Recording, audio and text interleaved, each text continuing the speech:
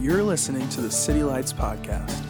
We are currently in a series called Covered in Dust, a journey through the book of Matthew, looking at the life, ministry, and relationship that Jesus had with his disciples that would later bring the kingdom of heaven through normal, everyday people. Thanks for joining us. Covered in Dust, and it is a thematic walkthrough of the book of Matthew.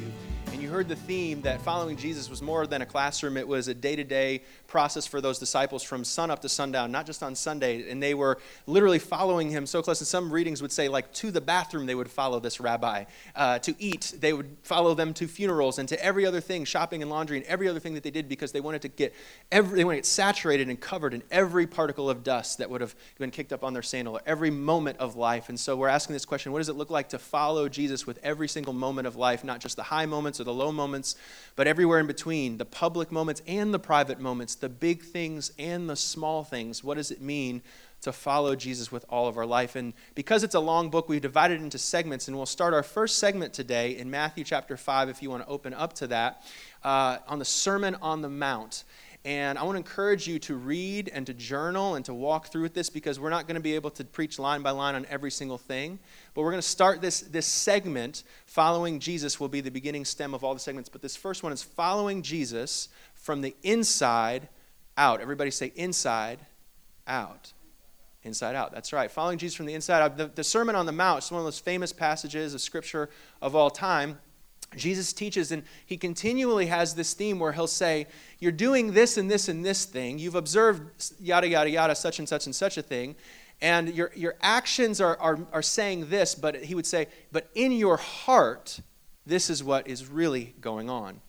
He would talk about this group of people called the Pharisees, the teacher of the law, and he would say, don't do these good things, which are good things like prayer and giving and alms and neediness and all these sorts of things that these Pharisees would do. Don't do like them, though. Don't follow their model, because on the outside it looks like they're clean, but on the inside their hearts are far from their actions. He would call them this word: they were hypocrites. They would talk differently than they would act. And so Jesus' teaching in this book here from Matthew 5 and 7, the Sermon on the Mount, is a teaching about inside-out transformation. Not just the changing of actions, but the changing of attitude. Not just the changing of behavior, but of motive, of belief system. And what the author, what the writer is really saying here, if we dug even a little bit deeper, is that in the Old Testament, the first teacher of the law, Moses, was in the desert, and he wandered, and he was tested the way that Jesus was, and he climbed the mountain, not Mount of Galilee, but the mountain of Sinai, and he came down with a law.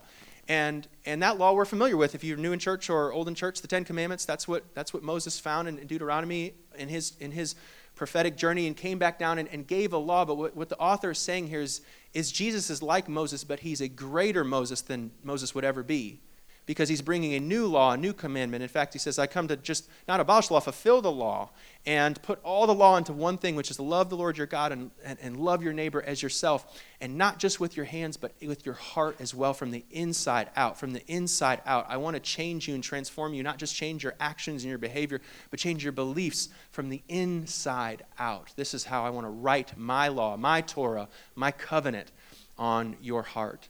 And so these are the the 9 Beatitudes, the 9 blessings that Jesus opens up this sermon with.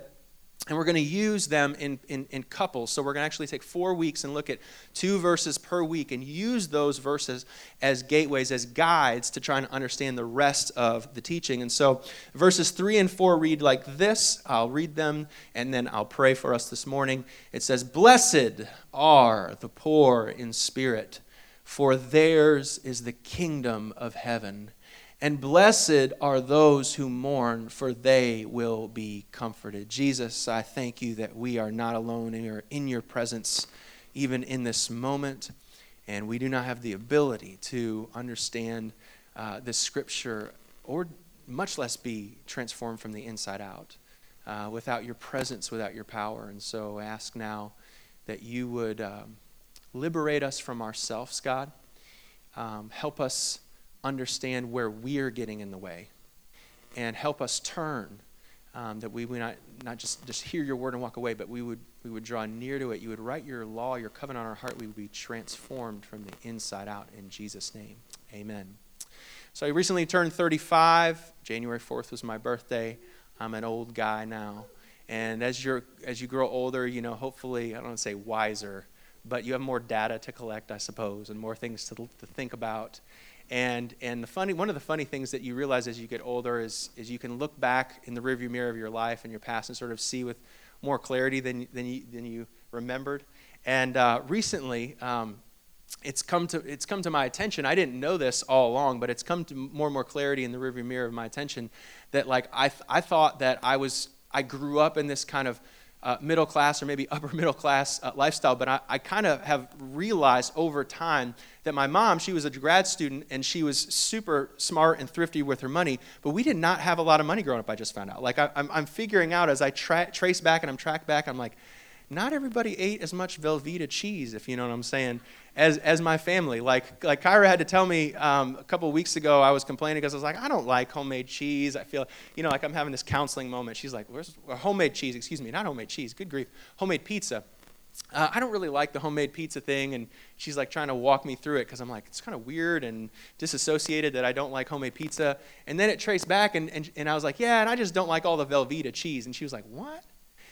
And I was like, yeah, when you go home and make the homemade pizza, you get all the dough and you get the tomato sauce and you put all that Velveeta cheese on it. I don't like all that. And she's like, Kyra's like, honey, baby, sweetie, you don't put Velveeta cheese on homemade pizza. That's not right. You didn't grow up and that's not right. We're going to have to fix that, And I just remember having holes in my socks as a kid, and, Mom would sew up the socks. This isn't the 1930s. It's like the 90s. And we're sewing up socks. There's just holes, and as long as they're not too big, you just keep wearing them. I sort of figured out that by way of paycheck or poverty line, we weren't as well off as we thought. I was happy, I was safe, I was protected, I had a lot of joy and a great childhood, but we didn't actually make as much money as I thought. And so there's actually this author that if you're a teacher in any school, really, not just Greenville County Schools, they'll make you read this book. It's called Understanding Poverty by Ruby Payne, and so she kind of talks about that there's a difference between not having money and poverty. Poverty is deeper than just your paycheck. Poverty is deeper than your pockets. Poverty is a culture. It's a way of thinking. It's a belief system. And so they have you read this as a teacher so that you can understand from all walks of life. You're going to be teaching rich people, and you're going to be teaching middle class people, and you're going to be teaching poor people, and they think differently. And just as much as you have different cultures in countries, you have different cultures in socioeconomic statuses. So this is a chart that basically summarizes her learnings, her findings, and we're not going to read the whole chart, but just to point to you a few things. For example, when it comes to food, she's teaching you that when a lower class person is looking at food, they're thinking quantity. They're thinking, how much Velveeta can we put on this pizza? And so as affluence and as you would go up the access to money and the ability to buy the things that you want, you get more selective. And so she's saying that in middle class households, it becomes not just about quantity, but it's also about quality as well. And so hopefully we graduate then from Velveeta to mozzarella. But they're saying that in the kind of upper echelon, the highest tiers of society, it becomes not even about the taste, it becomes about the experience, like the presentation, the fire around it, or the sideways glass with the crazy drink that's next to it. She's basically saying you can tell which class you're in by what cheese you eat, apparently, I guess. Maybe you can interpret it that way. But even, everything from shallow things like food and clothing, but all the way down to time, right? And I might pause here and say, there's not one part of the chart that necessarily encapsulates or corners wisdom or corners spiritual, even kingdom. If you look at the poor, for example, there's this presence that is a gift. There's just this understanding that all we have is today, and we don't have tomorrow, and so let's enjoy the moment. And in the middle class, there's a struggle to really do that. And so the middle class has a certain wisdom that begins with the end in mind. It has an industrious, future-minded vision that sees the future as most important. So it's not just important what you're doing now, but what are you doing now and what are you doing to get ready for later becomes the new paradigm when you were to step into a middle-class culture. And beyond that, it's in the richer, more wealthier categories of life in all different countries, she's arguing, it's not just the next 50 years or do you have a 100-year plan. There's this vision for this 500-year plan. And you might argue that Abraham had a 500-year plan. He might not have been rich in terms of money, but spiritually and emotionally, he had this long-range vision. Not any one of these things has a corner on the character market. And lastly, what's kind of sad is that all of these have different burdens and barriers. All these struggle to understand spirituality and understand Jesus. For example, with love, if you notice, you go across the board and every single one of the different groups views love as conditional. Struggles with viewing love as conditional. It's just the matter of what makes the condition work. And so across the board, across time and across cultures, Jesus is meeting and reaching all types of people. But in Matthew chapter 4, there's a specific audience that we find gathered around Jesus, actually flocking around Jesus. At the very end of Matthew 4, I'll pick up, moving us into 5 to understand the context of this first sermon. It says, Jesus went through Galilee, teaching in the synagogues, proclaiming the good news of the kingdom, and healing every disease and sickness among the people. And news about him spread all over Syria. It wasn't just one local area. As a matter of fact, Syria, if you do the Google search, is 350 miles away from Galilee. There is crowds of poor people flocking to come and see Jesus and to find the meaning of the miracle and maybe even get a touch and access to these miracles. And it says they were of people of all kinds of various diseases. They were suffering in severe pain, and they were demon-possessed, and they were having seizures, and they were paralyzed. And Jesus touched every one of them. He touched them one by one, and every one of them left healed. And large crowds gathered in Galilee, Decapolis, all over the map, Carmen, San Diego, Jerusalem, Judea, and the region across Jordan, that followed him. They were following him. They were attracted to him. They were drawn to him. And so this group of people were gathered around him. They just weren't every group of people. They were the people that were further on this side of the chart. They were the people that were the down and out, the outcasts. And there was a large group of people. I mean, Rome was known to be one of the greatest civilizations of all time. They gave us, the most pure water and the most sound transportation and experienced economic vitality in a way no other civilization ever had. But they weren't exactly great on the mercy and on the welfare and on the poor and how you would live your life if you weren't up on the top 2/3, or really you would say just third of the socioeconomic ladder. And so there would be these people that were broken and oppressed and hopeless and poor in many more ways than just their pocketbook. They were crippled, and they were lame, and they would shake under the oppression of evil spirits, and they would mutter under their breath, and they were vagrant. They would move from place to place, and they didn't have roots, and they were needy. They were so needy, and they found this Jesus, and they had nowhere to go and everything to gain and nothing to lose, and the poor just began to follow. They were flocking to Jesus. They wanted to see more of him from all over, from all corners of this area. It says, the scripture says, Jesus sat down and teaches them. He begins to talk about this thing called the kingdom of God, the meaning behind the miracle. He gets up and opens up not only the Torah, but his heart and his authority. He begins to speak, and it gets everybody's attention because he said, "Blessed are the poor in spirit, for theirs is the kingdom of heaven. And blessed are those who mourn, for they will be comforted." Blessed are the poor, he said to this group of people. Blessed are those that don't have enough. Blessed are those that are on the margins. Blessed are those who don't influence society and wins friends. Blessed are those who people cross across the other side of the street and look at as weird and point at an outcast. Blessed are the sick. Blessed are the meek. Blessed are these people that don't have enough. They're blessed. Blessing meant more than just wealth. Blessing was like joy and happiness eternal that only people that were dead or gods in the Roman or Greek tradition, only those people would experience this blessing. And this rabbi who is doing things that no one has ever done and doing things no one has ever seen opens up and says, "Blessed are the poor." What a paradox. What a paradigm shift. They look at themselves like they would just be, me? Everything around me, all the world would tell me the opposite of what this guy's saying. He's coming, he's doing all these things that nobody else can do, but then he's opening up and he's teaching, and his teaching are so much different than the world around me and the things that I'm used to. He says, "Blessed are the poor," but then he says, "Blessed are not just the poor socioeconomically or emotionally or relationally. Blessed are the poor, but blessed are everybody." No, not just blessed are the poor of this socioeconomic caste system, but blessed are the poor in spirit. You see, Jesus was opening up for his very inaugural sermon for the kingdom of God to show an analogy, a picture in the room, not just for the people that were there, but the people that are in here and the people that are out there, the people that didn't hear a firsthand account and audience of this. He said, blessed are the poor, the people that are like this. But I didn't just come to save and heal you. I just didn't come to give you bread or multiply fish and loaves. I didn't just come to heal your body. I came to do a deeper work, something deeper than anything on that chart up there, something deeper than even the conversation we're having. I've come here to not just give you physical wealth or relational wealth or capital. I've come here to give you spiritual wealth in the kingdom of God. And so what Jesus is saying in this sermon analogy is, blessed are the people that are like this group. Blessed are the poor.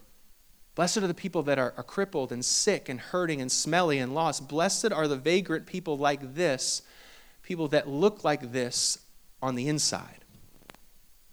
Blessed are the poor in spirit.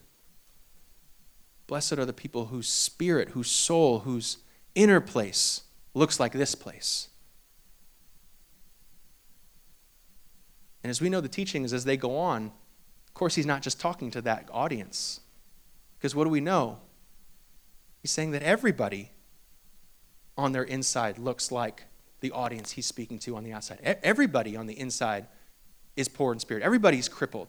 Everybody is needy. Everybody is broken. Everybody is lost. This is theologically what we understand about the Sermon on the Mount. He's teaching like it's not just about the physical needs he's trying to help. It's about the spiritual needs he's trying to help. And although he's already touched a lot of the physical needs of the audience there, he's not done working yet. What he's saying is that blessed are the poor because I've come to heal them. But blessed even more than that are the poor in spirit because I've come to heal their soul and their spirit forevermore is the invitation. And so as we read the passages of this beatitude, these 9 blessings that Jesus teaches, we have to get this understanding. He's not giving us a spiritual ethic, a spiritual paradigm or principle of things to do so that we can be blessed. He's giving a spiritual proclamation of what we already are. Blessed are the poor in spirit because everyone is poor in spirit. He's saying blessed is everyone. Because God is a giver, and he's come to give to people that are poor, give to people that are needy, give to people that are oppressed and tremoring under the oppression of evil and of this fallen world and of this place. And so he would be saying to us this morning, he would say, blessed are you when you figure out that you have nothing in spirit. You're getting closer then to God. When you find out your neediness in the depths of your soul, beneath that, even in your spirit, when life and reflection and the grace of the Holy Spirit, when that paradigm starts to happen in you, when you start to realize that you look like they did on the outside, when you start to get a vision that that's how you look on the inside, you're getting closer to the kingdom of heaven. Blessed are you when you realize that your snipping at your kids is not an accident. It's not a behavior malfunction. It's showing you a poverty in you. And blessed are you when you don't ignore it. Because it's actually showing you more of the depths of your heart rather than less. Blessed are you when you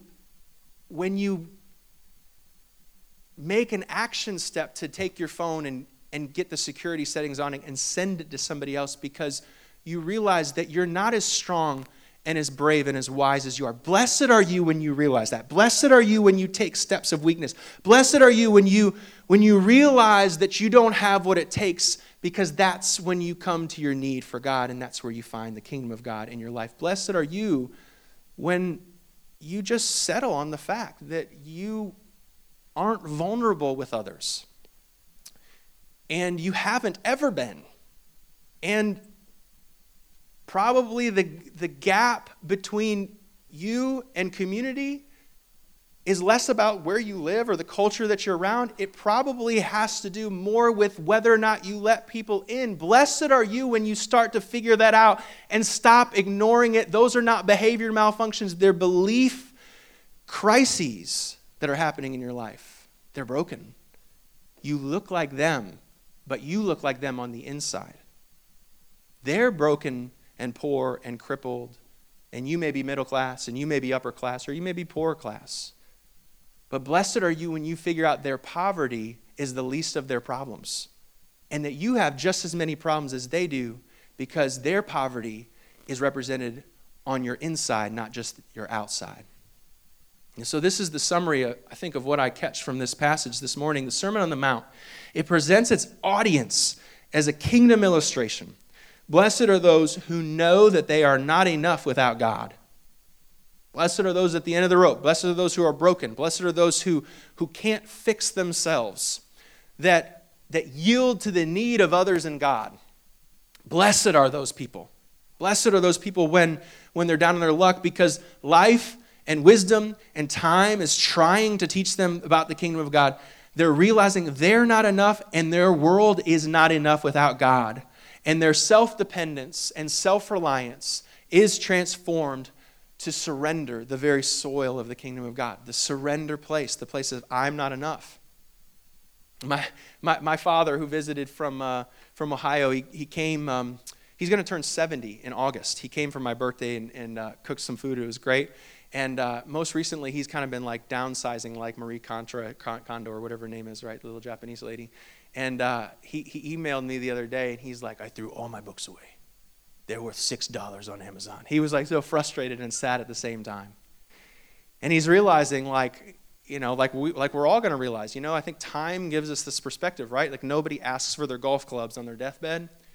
That sometimes the things that we thought were going to last or don't matter as much as we thought that they would. And he's starting to realize in his own story, like those books, they don't last forever. And they're not going to go on into eternity. And Jesus is saying, blessed are you when you figure that out. And blessed are those who mourn, who stay there and allow love to do its work in that weak place, that don't run out of that place. Like mourning, everybody mourns differently, you find out. Like when you lose somebody in your life and you read about mourning has several steps.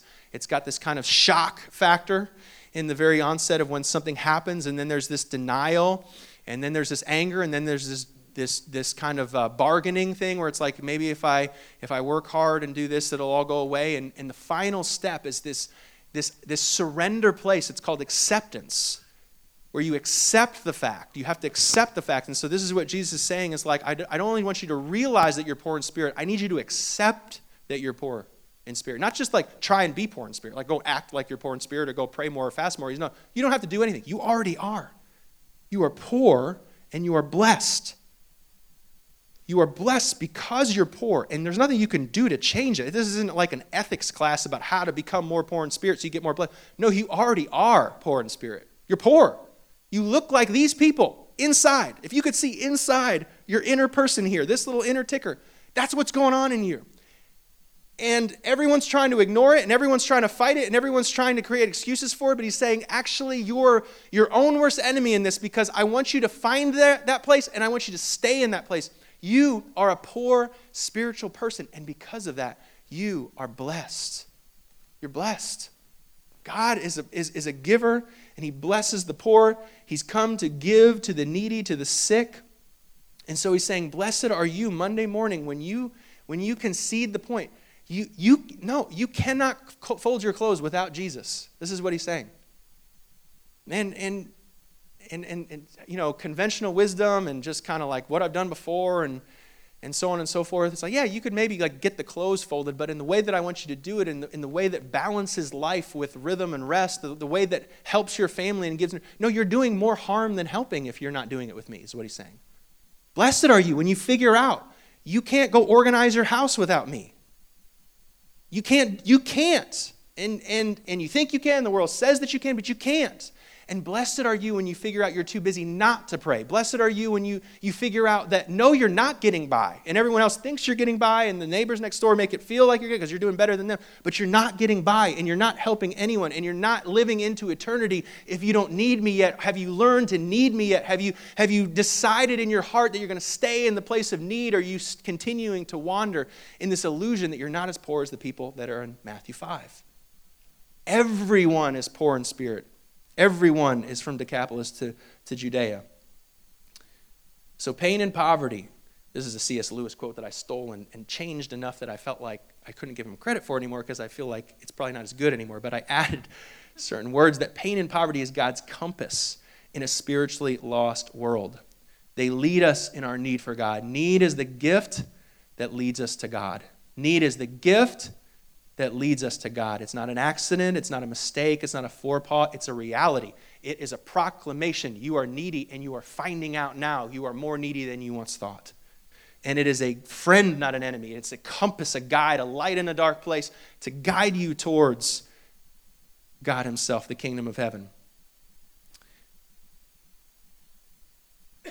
My thought for us this week is we might read Matthew chapter 6. Matthew chapter 6. This is what I thought we would read, kind of skip over 5 because I feel like Matthew 6 really delves into this inner place of how we might find and live in rich poverty. I mean, he's not saying, like Ephesians says, we have all things in Christ. He holds nothing back. We have the very wisdom and revelation of Jesus, it says, and it says we have every spiritual blessing. And so we are poor, but we are living with a rich Father, inherited rich spiritual things that weren't ours. They were given to us. They were inherited not by merit, but by grace. And so what does it look like to live in this? I believe Matthew 6 is going to help us this week to live in this thing because Matthew 6 teaches us about prayer. I believe that prayer, this is what I believe is the answer, the secret of living a poor and blessed life is a life of prayer. This is what I believe is happening, is he's guiding us to this place where we're going to be praying. And he gives us this simple template, and we're actually going to pray today in the service just to close today in a few moments. But he does the Lord's Prayer, and so these are maybe familiar words to you. I'll read them off, but they'll be on the screen. Our Father who art in heaven, hallowed be thy name. Your kingdom come, your will be done on earth as it is in heaven. Give us this day our daily bread, and forgive us our trespasses as we forgive others. And lead us not into temptation, but deliver us from evil. These 3 simple practices, I think, that might help us this week and in a moment when we go and pray is this place of thankfulness. This place of thankfulness, of remembering him. And I think that's the catalyst, is when we can see who he is, we remember who we are, and the whole story comes back into place, and we remember who we are and how poor we are and blessed we are at the same time because of him, and the whole relationship begins to take its centeredness there. And so I think that there's these concepts, these general themes like thank you. Maybe the prayer today in a moment is just going to be thank you, Father, for being a good Father. Thank you for his character. Don't come with the laundry, and let's just come with the remembrance of his character. And then there's a thank you for your bread and for your forgiveness. So God's not just a God that's up there, but he's also a God that's down here, and he's giving. He's giving relational capital, and he's giving back provisional capital. So God is good. He's a Father, and he provides. And so thank you, God. Thank you for what you've given me. I'm talking a lot about this Japanese lady, but one of the first episodes, they had this is a really profound moment. And I'm not endorsing Japanese meditation prayer, by the way. I do endorse Jesus prayer. I think it's great. But she has them do this practice, and I think it was spiritually relevant because it understands with or without Jesus, we're still spiritual. She has them reflect, do this kind of reflection. They kind of kneel down here on the living room, and she has them practice this, I guess you'd call it a meditation of thankfulness for the house, okay? So she has them say, literally, personify the house, which again, the house is not a person, I don't believe that. But the lady goes, thank you, house. Thank you, house, for protecting me. And she starts weeping. She just starts crying, and they ask her about like what's going on inside of her. She's kind of like processing as she talks, and she says something like, I guess I just kind of forgot to be thankful for the house. I think over these years, the stress and strain of keeping up with the house and keeping up with the kids made the house a burden more than a blessing.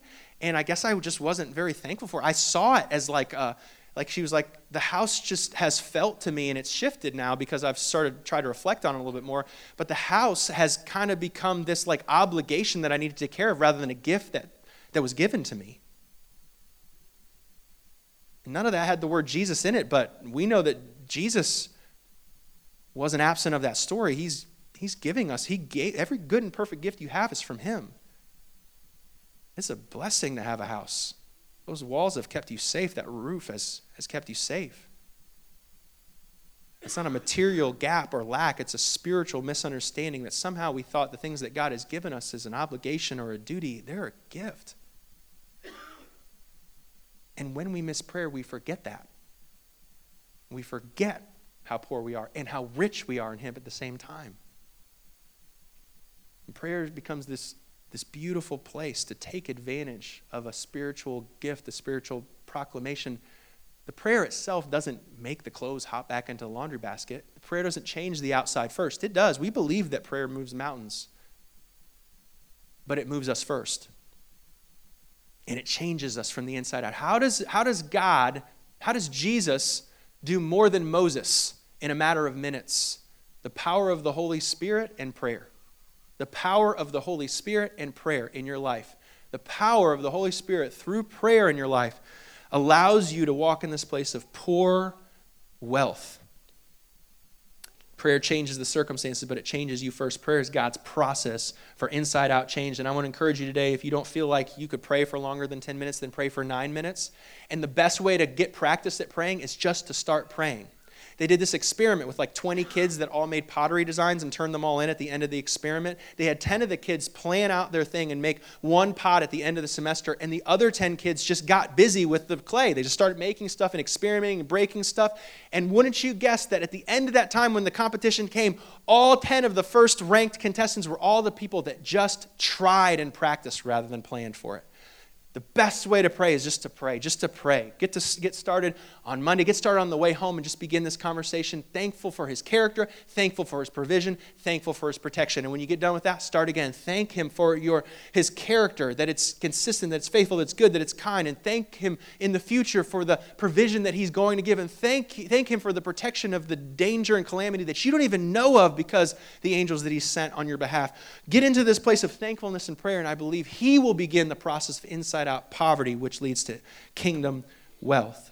Our sermon question is simply this. Matthew 6 teaches, if you want to take a picture for the week, that thankfulness in prayer language is the prayer language of a poor and blessed person. What part of the Father's character, provision, and protection are you thankful for?